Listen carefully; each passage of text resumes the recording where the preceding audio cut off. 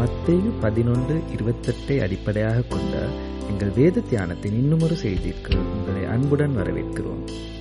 இந்த செய்தியின் மூலம் நீங்கள் ஆசீர்வதிக்கப்படுவீர்கள் என்று நம்புகிறோம். இன்றைய தியானத்திற்காக நான் எடுத்துக்கொண்ட வேத பகுதி எபிரேயருக்கு எழுதின நிருபம்.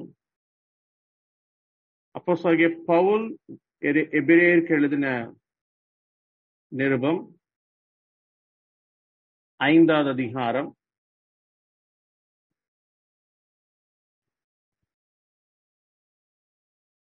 5வது வசனத்திலிருந்து 11வது வசனம் வரைக்கும் உள்ள வேத பகுதியை வாசிக்கலாம்.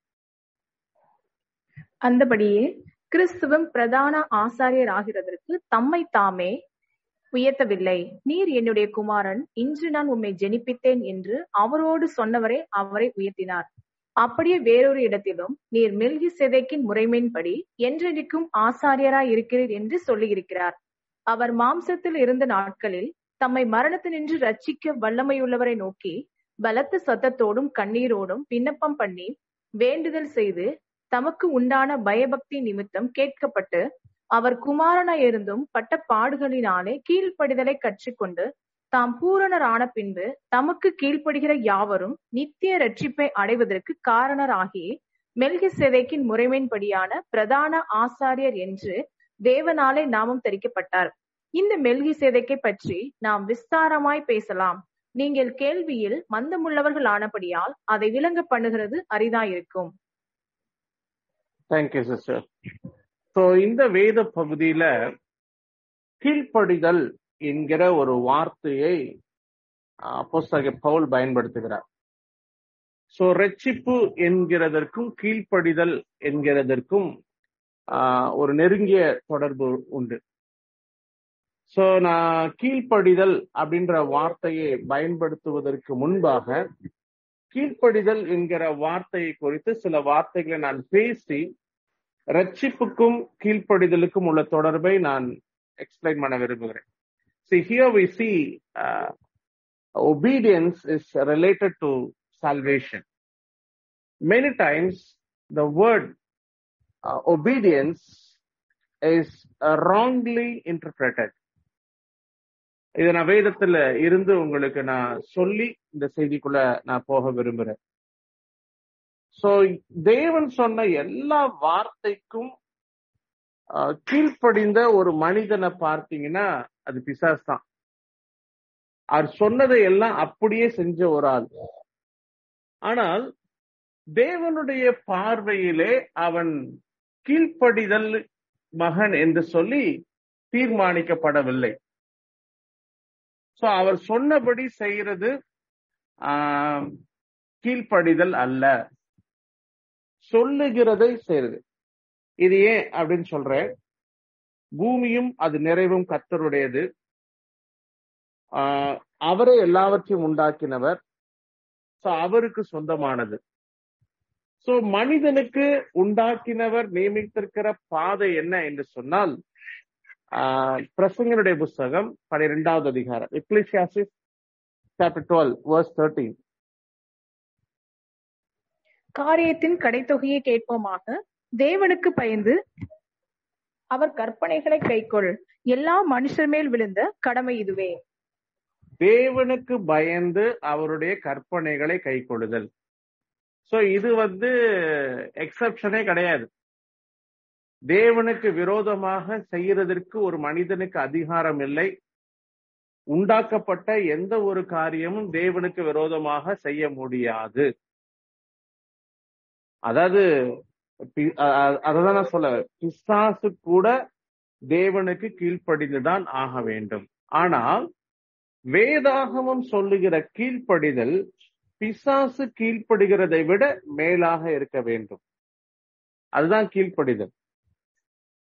சோ இந்த அநேக நேரத்துல இந்த கீழ்ப்படிதலை சரியாக புரிந்து கொள்ளாதனால அநேக காரியங்களிலே தவறு செய்கிற மக்களாக மாறுகிறோம். எபிரேயர் 5:8 பவுல் இப்படியாக ஒரு வார்த்தையை கீழ்ப்படிதலுக்கு பயன்படுத்துகிறார். அவர் குமாரனாயிருந்தும் பட்ட பாடுகளினாலே கீழ்ப்படிதலை கற்றுக்கொண்டு அவர் குமாரனாய் இருந்தும் பட்ட பாடுகளினாலே கீழ்ப்படிதலை கற்றுக்கொண்டு.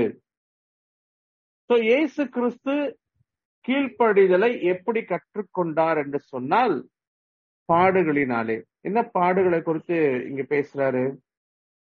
இயேசு கிறிஸ்து என்ன சொல்றாருன்னா, கெத்செமனேல இயேசு கிறிஸ்து ஒரு மிக நெருக்கமான சூழ்நிலைகளுக்குள்ள கடந்து சென்றார். அவர் வியாகுலப்பட தொடங்கினார். He was broken in the spirit. He is going through very difficult situation.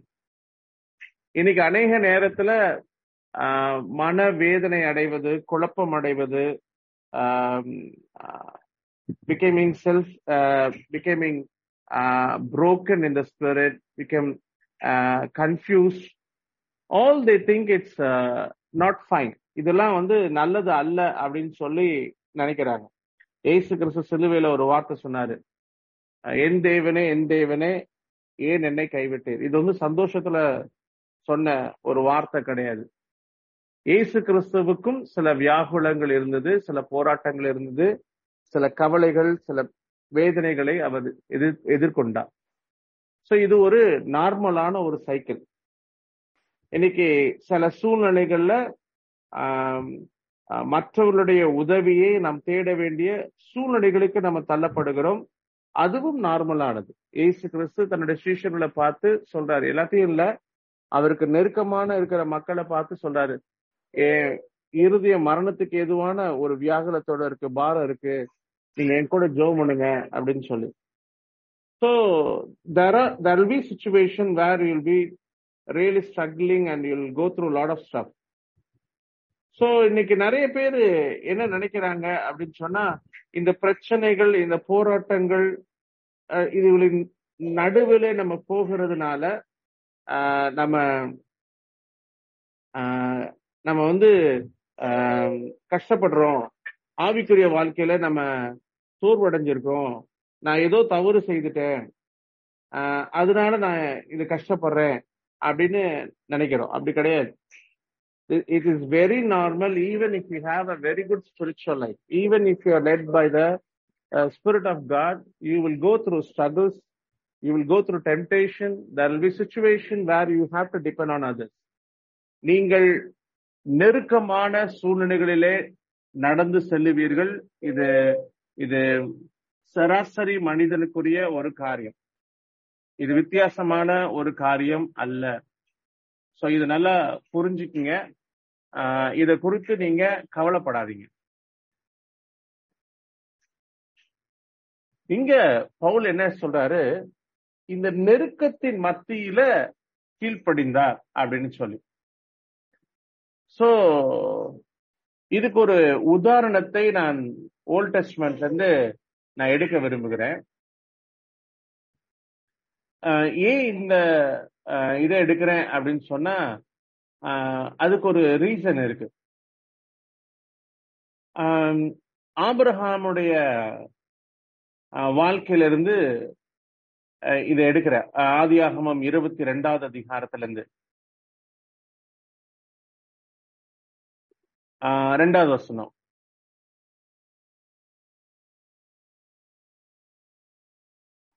அப்பொழுது அவர், உன் புத்திரனும் உன் ஏகசுதனும் உன் நேசகுமாரனுமாகிய ஈசாக்கை நீ இப்பொழுது அழைத்து கொண்டு மோரியா தேசத்துக்கு போய் அங்கே நான் உனக்கு குறிக்கும் மலைகள் ஒன்றின் மேல் அவனை தகன பலியாக பலியிடு என்றார்.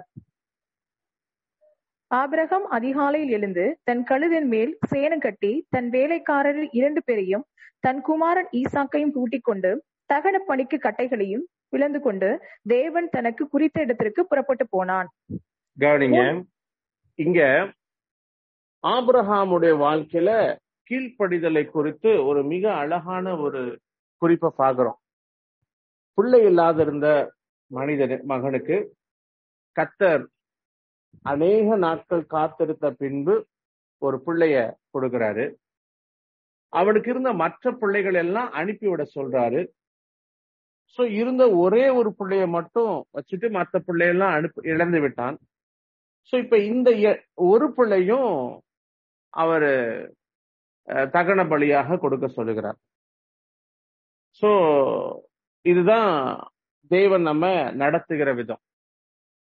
சோ சில நேரத்துல கர்த்தர் நம்மளுடைய சக்திக்கு அதிகமாக அல்லது நம்மளுடைய சூழ்நிலைகள்ல நம்மளால தாங்க முடியாத சில பகுதிகளில நடத்துகிறதை போல தோன்றும். எதுக்கு அதை செய்யறாரு அப்படின்னு சொன்னா, உங்களுடைய இருதயத்துல என்ன இருக்கு அப்படின்றத நீங்க அறிந்து கொள்றது. obeying God, obeying the word of God, obeying the guidance of the Holy Spirit அப்படின்றது இட்ஸ் a blessed thing. உங்களை பாதுகாக்கும்படி, உங்களை ஆசீர்வதிக்கும்படி, உங்களுக்கு உண்டானவைகளை நீங்கள் மகிழ்ந்து களி கூறும்படி கொடுக்கப்பட்ட ஒரு நன்மையான ஈவ். நிறைய பேர் என்ன நினைக்கிறாங்கன்னா, they think it's a religious activity. இன்னைக்கு ஏன் ஒபே பண்ணணும் அப்படின்னு சொன்னா, it's to preserve your life, your happiness.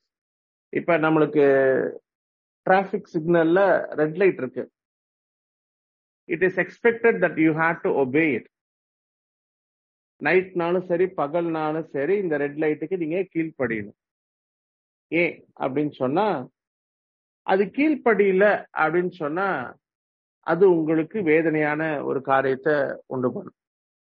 நான் கொடைக்கானல் இந்த வாரத்துல மீட்டிங் போயிருந்தேன். கொடைக்கானல் மீட்டிங் முடிச்சுட்டு தூத்துக்குடி மீட்டிங்காக நான் டிரைவ் பண்ணி வந்துட்டு இருக்கும்போது ஒரு ஃப்ரீக்கான ஒரு ஆக்சிடென்ட்டை பார்த்தேன். ஒரு 2 வீலர்ல ஒரு மனுஷன் நல்ல ஸ்பீடு, அது சிங்கிள் லேன் ரோடு, அதுல ஒரு காரை லெஃப்ட்ல ஓவர்டேக் பண்றேன்னு ஓவர்டேக் பண்ணி மீடியம் அடிச்சு அதை தாண்டி உள்ள ஒரு வெஹிக்கிளை இடிச்சு, ரொம்ப ஸ்பீட்லாம் இல்லை, கொஞ்சம் ஸ்பீட் தான். ஹெல்மெட் போடல, அந்த மண்டையில பட்டு அந்த ஸ்பாட்லயே தலையில இருந்து ரத்தம், அன்கான்சியஸா விழுந்துட்டார். அவர் உயிரோட இருந்தாரா இல்லையான்னு தெரியாது. ரொம்ப மைனரான ஒரு ஆக்சிடென்ட், பட் ஹெட் இன்ஜுரி. ஏன் அப்படின்னு சொன்னா, ஒரு சின்ன விஷயம், தமிழ்நாடு கவர்மெண்ட்ல ஒரு மஸ்ட் அப்படின்னு சொல்லி ஹெல்மெட் அடிங்க அப்படின்னு சொல்லியிருக்காங்க. இன்னைக்கு நிறைய டைம் இந்த நியாயப்பிரமாணம் என்பது எதற்கு கொடுக்கப்பட்டிருக்கிறது என்பதை அநேக மக்கள் புரிந்து கொள்ளவில்லை. உங்களை பாதுகாப்பதற்காக. சந்தோஷப்பட்டு களி கூறுங்கள், அது ஒரு பிரமாணம், அது ஒரு கட்டளை. நீங்கள் சுயாதீன பிரமாணத்திற்கு அழைக்கப்பட்டிருக்கிறீர்கள், அது ஒரு கட்டளை. அவர் உங்களை விசாரிக்கிறவரானபடினால் ஒன்றை குறித்து கவலைப்படாதிருங்கள், அது ஒரு கட்டளை. You have to obey it. இதுல ஒரு சின்ன பிரச்சனை இருக்கு.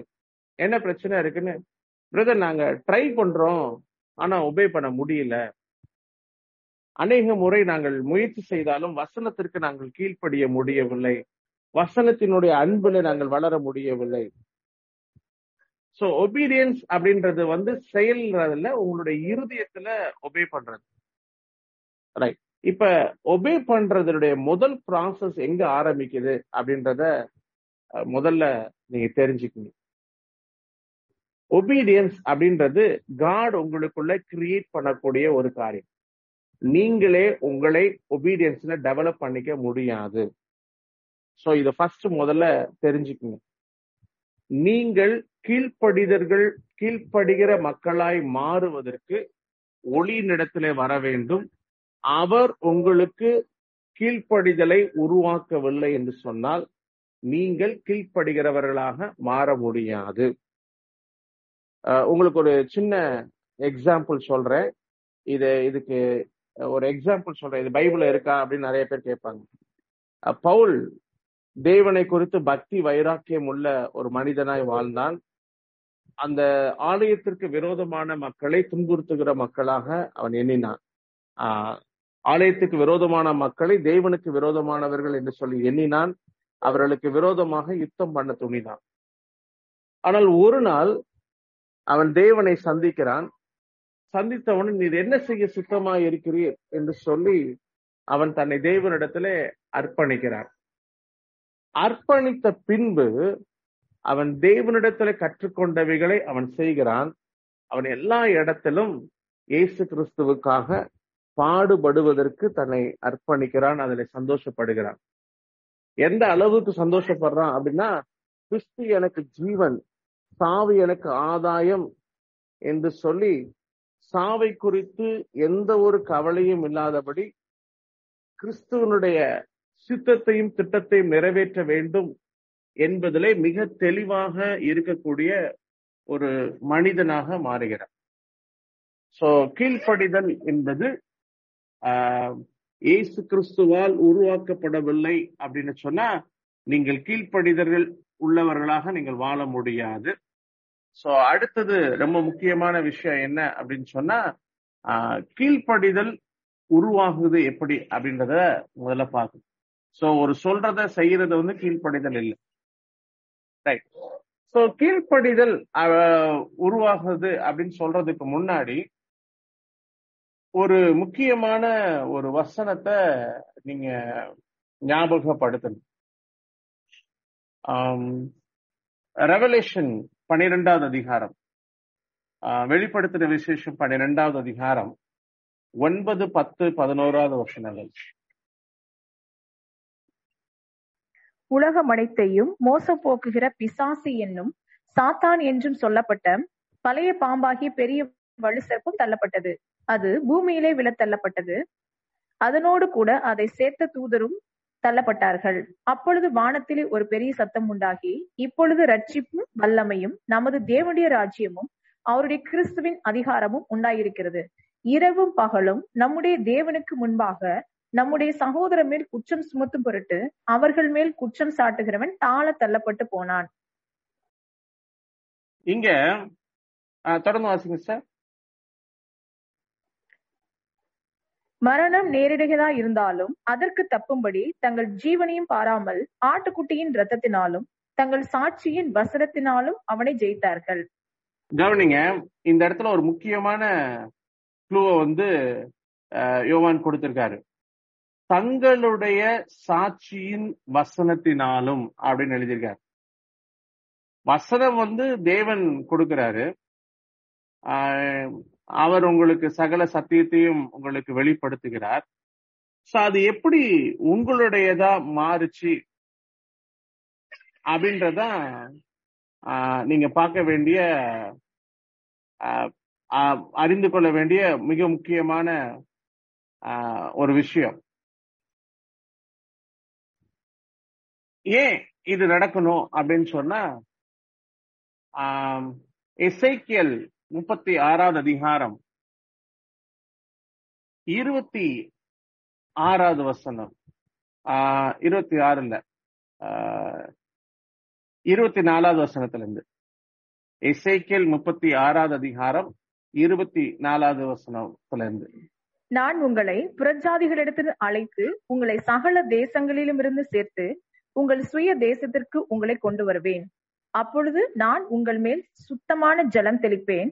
நான் உங்களை எல்லா அசுத்தங்களையும் உங்கள் எல்லா நரகலான விக்கிரகங்களையும் நீக்கி உங்களை சுத்தமாக்குவேன். நீங்கள் சுத்தமாவீர்கள். உங்களுக்கு நவமான இருதயத்தை கொடுத்து உங்கள் உள்ளத்திலே புதிதான ஆவியை கட்டளையிட்டு கல்லான இருதயத்தை உங்கள் மாம்சத்திலிருந்து எடுத்து போட்டு சதையான இருதயத்தை உங்களுக்கு கொடுப்பேன். உங்கள் உள்ளத்திலே என் ஆவியை வைத்து உங்களை என் கட்டளைகளில் நடக்கவும் என் நியாயங்களை கைக்கொள்ளவும் அவைகளின்படி செய்யவும் பண்ணுவேன்.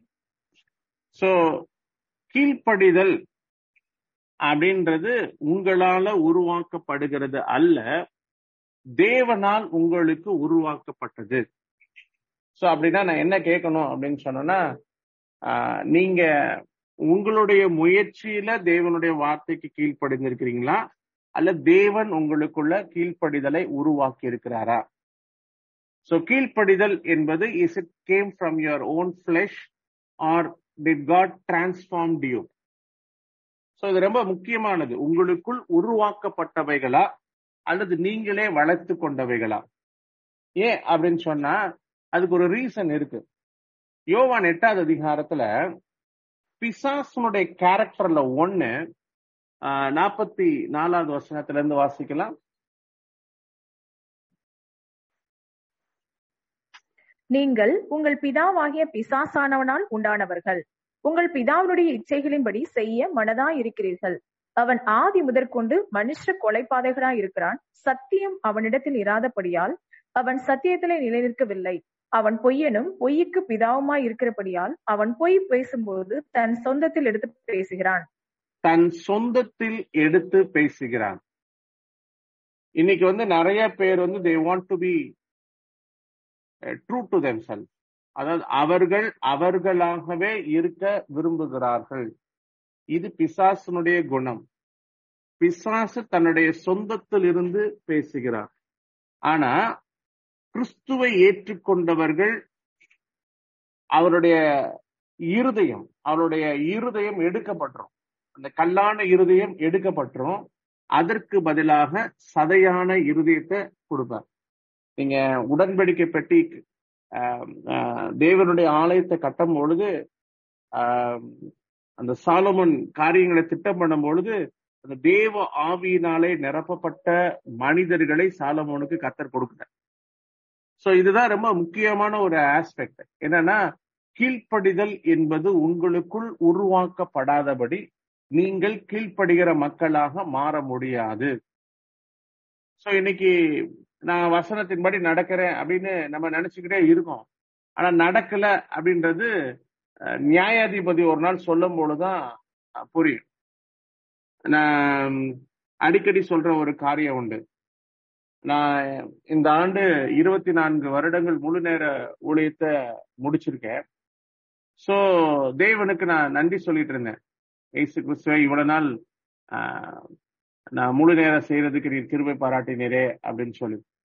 அப்போ ஒரு பயங்கரமான ஒரு கேள்வி கேட்டாரு.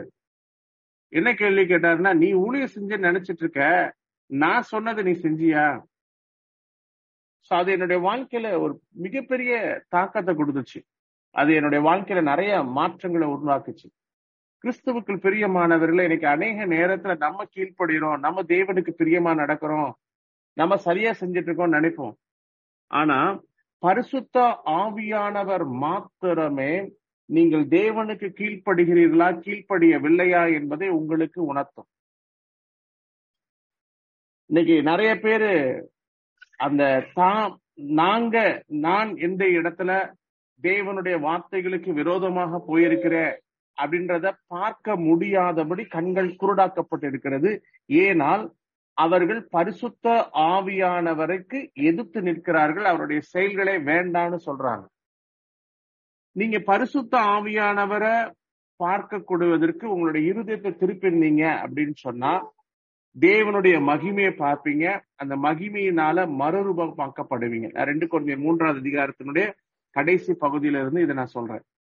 சோ பரிசுத்த ஆவியானவருடைய செயலுக்கு நீங்கள் இடம் கொடுக்கும் பொழுது, if you allow the work of the Holy Spirit to manifest in your life, you will become sensitive to the correction and the guidance of the Holy Spirit, which will make you see the glory of God. உன்னுடைய பிரச்சனைகளை விட தேவனுடைய வல்லமைகளை பார்ப்பதற்கு உன்னுடைய இருதயத்தை நேராக்கக்கூடிய ஒரு காரியம் தான் பரிசுத்த ஆவியானவர். in a simplified versionல சொல்லணும்னா, காணப்படாதவைகளை help you to see the unseen. நீங்க எல்லாம் சரியா செஞ்ச மாதிரி இருக்கும். The Holy Spirit will help you to see the unseen. நீங்கள் அதுல செய்த தவறுகளை பார்ப்பதற்கு பரிசுத்த ஆவியானவர் உதவி செய்வார். இன்னைக்கு காலையில நான் திருமங்கலத்துல இருந்து கிளம்பினேன். நான் கீ வாங்கியிருந்தேன். கீ வாங்கி ஃப்ரீசர்ல போட்டிருந்தேன்.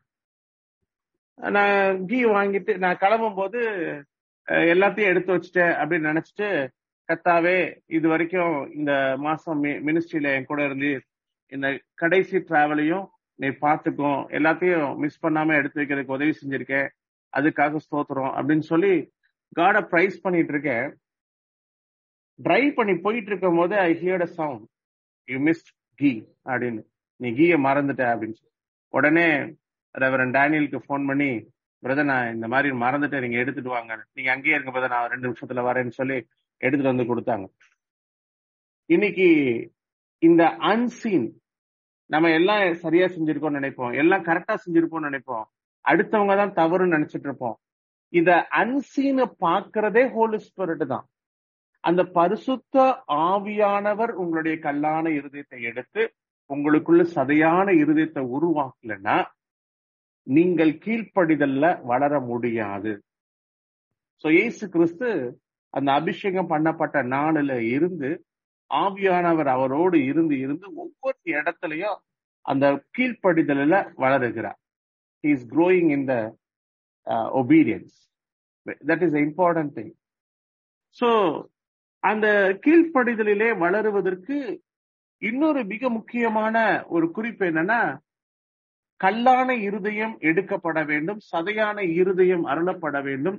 அந்த சதையான இருதயத்துல ஆவியானவர், பரிசுத்த ஆவியானவர் வசனத்தை எழுதணும். சோ இந்த வசனம் எழுதப்படல அப்படின்னா, நீங்க எசேக்கியேல்லயும் அந்த பிரின்சிபல்ல எழுதியிருக்காங்க. 26வது வசனம், I will give you a new heart and put a new spirit within you. And I will take the heart of stone out of your flesh and give you the heart of flesh. உங்களுக்குள்ள அந்த பரிசுத்த ஆவியானவரை கொடுத்து, அந்த பரிசுத்த ஆவியானவர் மூலமாக உங்களுடைய இருதயத்துல வேர்ட் ஆஃப் காட் எழுதப்படும். இன்னைக்கு நிறைய டைம்ல இந்த midst of difference of opinion, கருத்து வேறுபாடுகளின் மத்தியில அன்பு கூற முடியவில்லை. ஒருத்தவங்க தீங்கு செய்யும் பொழுது அவங்க இடத்துல அன்பு கூற முடியவில்லை. there is a change in the character. சில சூழ்நிலைகளிலே நம்மளுடைய குணாதிசயம் மாறிடுது. நான் ரீசெண்டா எனக்கு ஒருத்தவங்க மேல கோபம் இருந்துச்சு. அந்த கோபம் இருந்தவுடனே என்ன நடந்துச்சு அப்படின்னா, காலையில இருந்து நல்லா சந்தோஷமா இருந்துட்டு இருந்தேன். அவங்கள பார்த்த உடனே எங்க இருந்துன்னு தெரியல, மண்டையில சூடு வேகமா வந்துருச்சு. சோ 2 நாள் பேசாம இருந்தேன். 3ஆவது நாள், கத்தாவே, ஒரு இடத்துக்கு தந்தாப்புல நான் மாற முடியாது, பச்சோந்தி மாதிரி ஒரு வாழ்க்கை வாழ முடியாது, என் இருதயத்துல இருந்து அந்த கசப்பை எடுத்து போடும் அப்படின்னு சொல்லி, அப்பதான் கர்த்தர் எனக்கு ஒரு மிக முக்கியமான பாடத்தை கத்துக் கொடுத்தார். என்ன அப்படின்னா, அன்பு என்று சொல்றது ஃபேவரபிளான கண்டிஷன்ல லவ் பண்றது லவ்வே கிடையாது. Love is a character of Jesus Christ. எல்லா இடத்துலயும் அவர் தன்னுடைய அன்பின் கேரக்டரை லூஸ் பண்ணவே இல்லை. த எக்ஸ்பிரஷன் ஆஃப் லவ், அன்பை வெளிப்படுத்துகிற விதங்கள் வெவ்வேறு விதத்துல வெளிப்படுத்தினார். ஆனா principle of love is not lost in his life. அந்த அன்பு என்கிற கமிட்மெண்ட், கொள்கையை அவர் எந்த இடத்துலயும் விடவே இல்லை. அப்படின்னு சொன்னா அதுதான் அவர். சோ இயேசு கிறிஸ்து உங்களுக்குள்ள இருப்பாரு அப்படின்னு சொன்னா எல்லா இடத்துலயும் அந்த அன்பினுடைய பரிமாணங்கள் வெளிப்படுத்தப்பட்டு கொண்டே இருக்கும். உங்களுக்கு உலகமும் உலகத்தில் உண்டானவர்களும் அவருடைய செயல்களும் அவருடைய குறைகளும் நீங்கள் அன்பு கூறுகிறதை தடை செய்ய முடியாது, தடை செய்யாது. சோ இதுதான் இங்க பரிசுத்த ஆவியான சொல்றாரு. ரோமர் 5வது அதிகாரத்திலே பவுல் அதை எழுதுறாரு. உங்களுக்கு அருளப்பட்ட பரிசுத்த ஆவியினாலே தேவ அன்பு உங்களுடைய இருதயத்துல ஊற்றப்பட்டிருக்கு அப்படின்னு சொல்லி. ரைட். இப்ப பரிசுத்த ஆவியார், கல்லான இருதயம் எடுக்கப்படுது, சதையான இருதயம் கொடுக்கப்படுது, பரிசுத்த ஆவியானவர் கொடுக்கப்படுகிறார். சோ வசனம் எப்படி எழுதப்படும்? அதுக்கு ஒரு உங்கள்ட்ட இருந்து எதிர்பார்ப்பு ஒண்ணு இருக்கு. ரைட். இப்ப நீங்க ஒரு வசனத்துக்கு கீழ்ப்படியில அப்படின்னு சொன்னா நீங்க அந்த இடத்துல ஒரு முக்கியமான வேலை செய்யணும். பிலிப்பியர் 3வது அதிகாரத்துல நம்மளுக்கு தெரிஞ்ச ஒரு வேத பகுதி ஒண்ணு இருக்கு. அதுல என்ன சொல்றாரு அப்படின்னு சொன்னா, என் கர்த்தராகிய கிறிஸ்துவை அறியும் அறிவின் மேன்மைக்காக எல்லாவற்றையும் நஷ்டமும் குப்பையுமாக எண்ணுகிறேன். 7வது வசனத்துல இருந்து அந்த ஆர்குமெண்ட்டை அவர் ஸ்டார்ட் பண்றாரு. அப்படின்னா என்ன அர்த்தம்? எனக்குள் வேர்ட் ஆஃப் காட், தேவனுடைய வார்த்தை எழுதப்படுவதற்காக I consider everything as loss. இன்னைக்கு நிறைய பேர்த்திட்ட இந்த கேள்வியை நான் கேட்டிருக்கேன். ஒருத்தவங்கிட்ட பேசாம இருக்கீங்க, ஒருத்தவங்க மேல கசப்பு இருக்கு, ஒருத்தவங்க மேல பகை இருக்கு, ஒருத்தவங்களுடைய செயல் உங்களுக்கு ஹர்ட்டிங்கா இருக்கு அப்படின்னா, ஏன் அது உங்களுக்கு ஹர்ட்டிங்கா இருக்கு, ஏன் அது உங்களுக்கு கசப்பா பாக்குறீங்க அப்படின்னு கேட்டேன்னா இமீடியட்டா அவங்க சொன்னாங்க, அவங்க தானே தப்பு செஞ்சாங்க. So that's a issue. அவங்க தப்பு செஞ்சாங்கன்னு உங்களுக்கு எப்படி தெரியும்? இது நிறைய நேரம் நம்மளுடைய சுயநீதி, நம்மளுடைய ஈகோ, நம்மளுடைய ஸ்டேட்டஸ். தப்பு செஞ்சது அவங்க தானே, அவங்க சின்னவங்க தானே, நான் எக்ஸ்பீரியன்ஸ், நான் ரொம்ப நாள் நான் ஊழியக்காரன் அப்படின்னு நிறைய ஸ்டேட்டஸ், நான் அம்மா, அதனால மன்னிப்பு கேட்கறதுக்கு முடியல. இன்னைக்கு அவங்க தப்பு செஞ்சிருந்தாலும் ஏன் நம்ம போய் மன்னிப்பு கேட்க கூடாது? அதுல என்ன தப்பு இருக்கு? இன்னைக்கு ஏன் முடியல அப்படின்னு சொன்னா, we are so self-righteous. நம்மளுடைய ஆவியின் பெருமை, ஆவிக்குரிய பெருமை, நான் பரிசுத்தமா செஞ்சிருக்கேன், நான் சரியா செஞ்சிருக்கேன். இன்னைக்கு அநேக காரியங்களை நாம் இழப்பதற்கு நமக்கு மனசு இல்ல. மன்னிப்பு கேட்ப இடத்துல அடுத்தவங்க செய்த தவற மன்னிக்கிறதுக்கு, ஃபர்கீவ் பண்றதுக்கு, நம்ம செய்த தவற மன்னிக்கிறதுக்கு.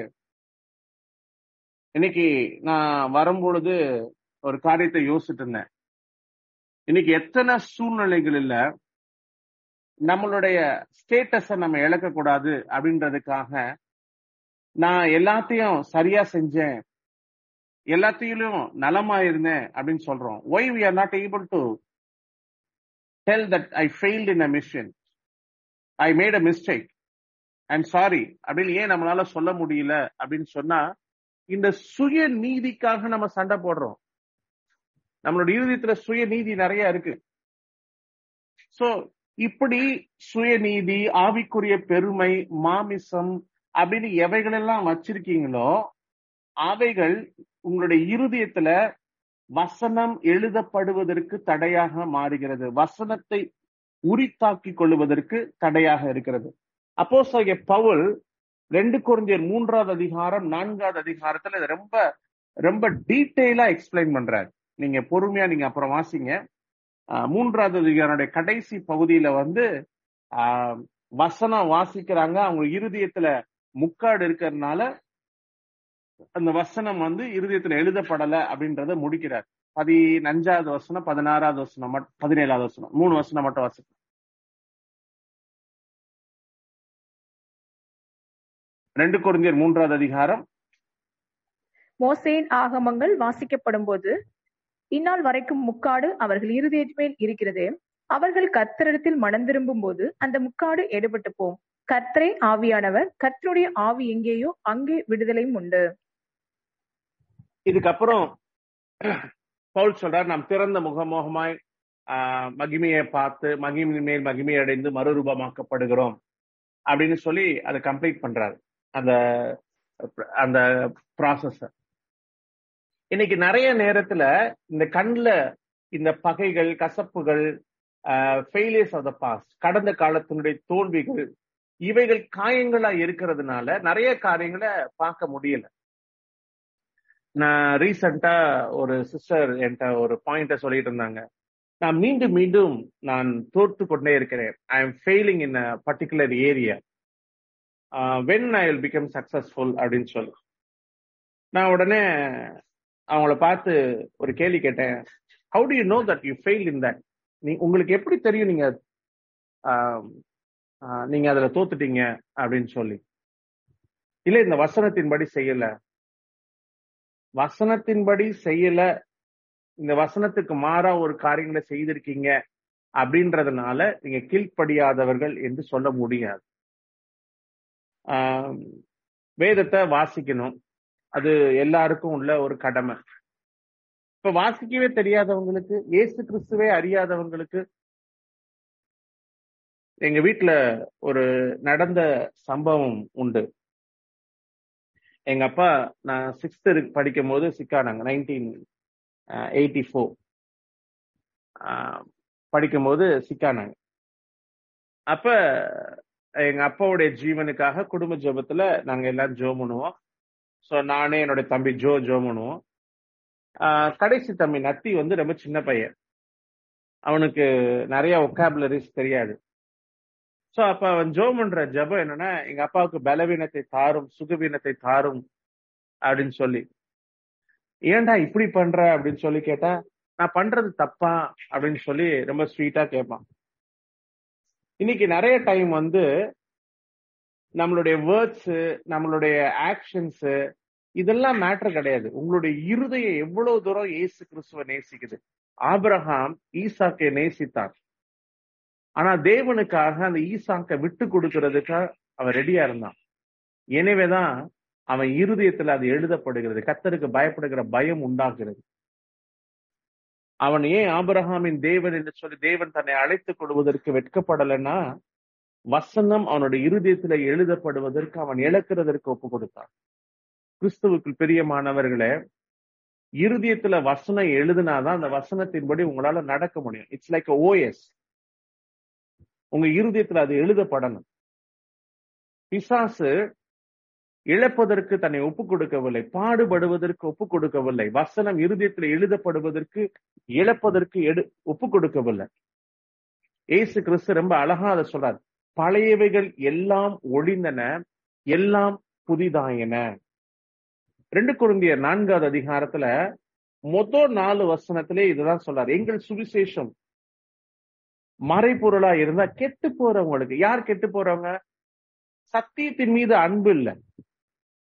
சத்தியத்திற்காக எதையும் இழப்பதற்கு ஒரு மனிதனுக்கு விருப்பம் இல்லை. எனவே அவனுடைய கண்கள் குருடாக்கப்படுகிறது, இருதயம் கடினப்படுகிறது, இருதயத்துல எழுதப்பட முடியல.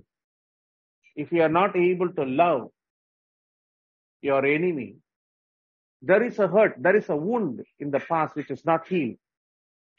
உங்களுடைய சத்துருக்களை சிநேகிக்க முடியவில்லை என்று சொன்னால் உங்களுடைய கடந்த காலத்தில் நடந்த ஒரு காயம் இன்னும் ஆறாம இருக்கு. அது சுகமாக்கப்படுவதற்கு தேவனுடைய சமூகத்துல ஒப்பு கொடுங்க. நீங்க உங்களுடைய செயல்களில் சந்தோஷப்படுவதற்கு, especially if you are not feeling comfortable in your failures, உங்களுடைய தோல்விகளை பகிர்ந்து கொள்வதற்கு வெட்கப்பட்டு ஓடி ஒளியறீங்க அப்படின்னா உங்களுடைய கடந்த காலத்தில் நடந்த ஒரு காயம் இன்னும் மாற்றப்படவில்லை என்று சொல்லி அர்த்தம். தேவனுடைய சமூகத்துல Lord, send your word and heal me. உம்முடைய வார்த்தையை அனுப்பி அந்த காயத்தை குணமாக்கும். உம்முடைய கண்களிலே எனக்கு தயவு உண்டாகட்டும். நான் உமக்குள் மகிழ்ந்து களி கூற எனக்கு உதவி செய்வீராக. சங்கீதக்காரர் ரொம்ப அழகா சொல்றாரு. சங்கீதம் 85வது சங்கீதம் 6வது வசனத்துல.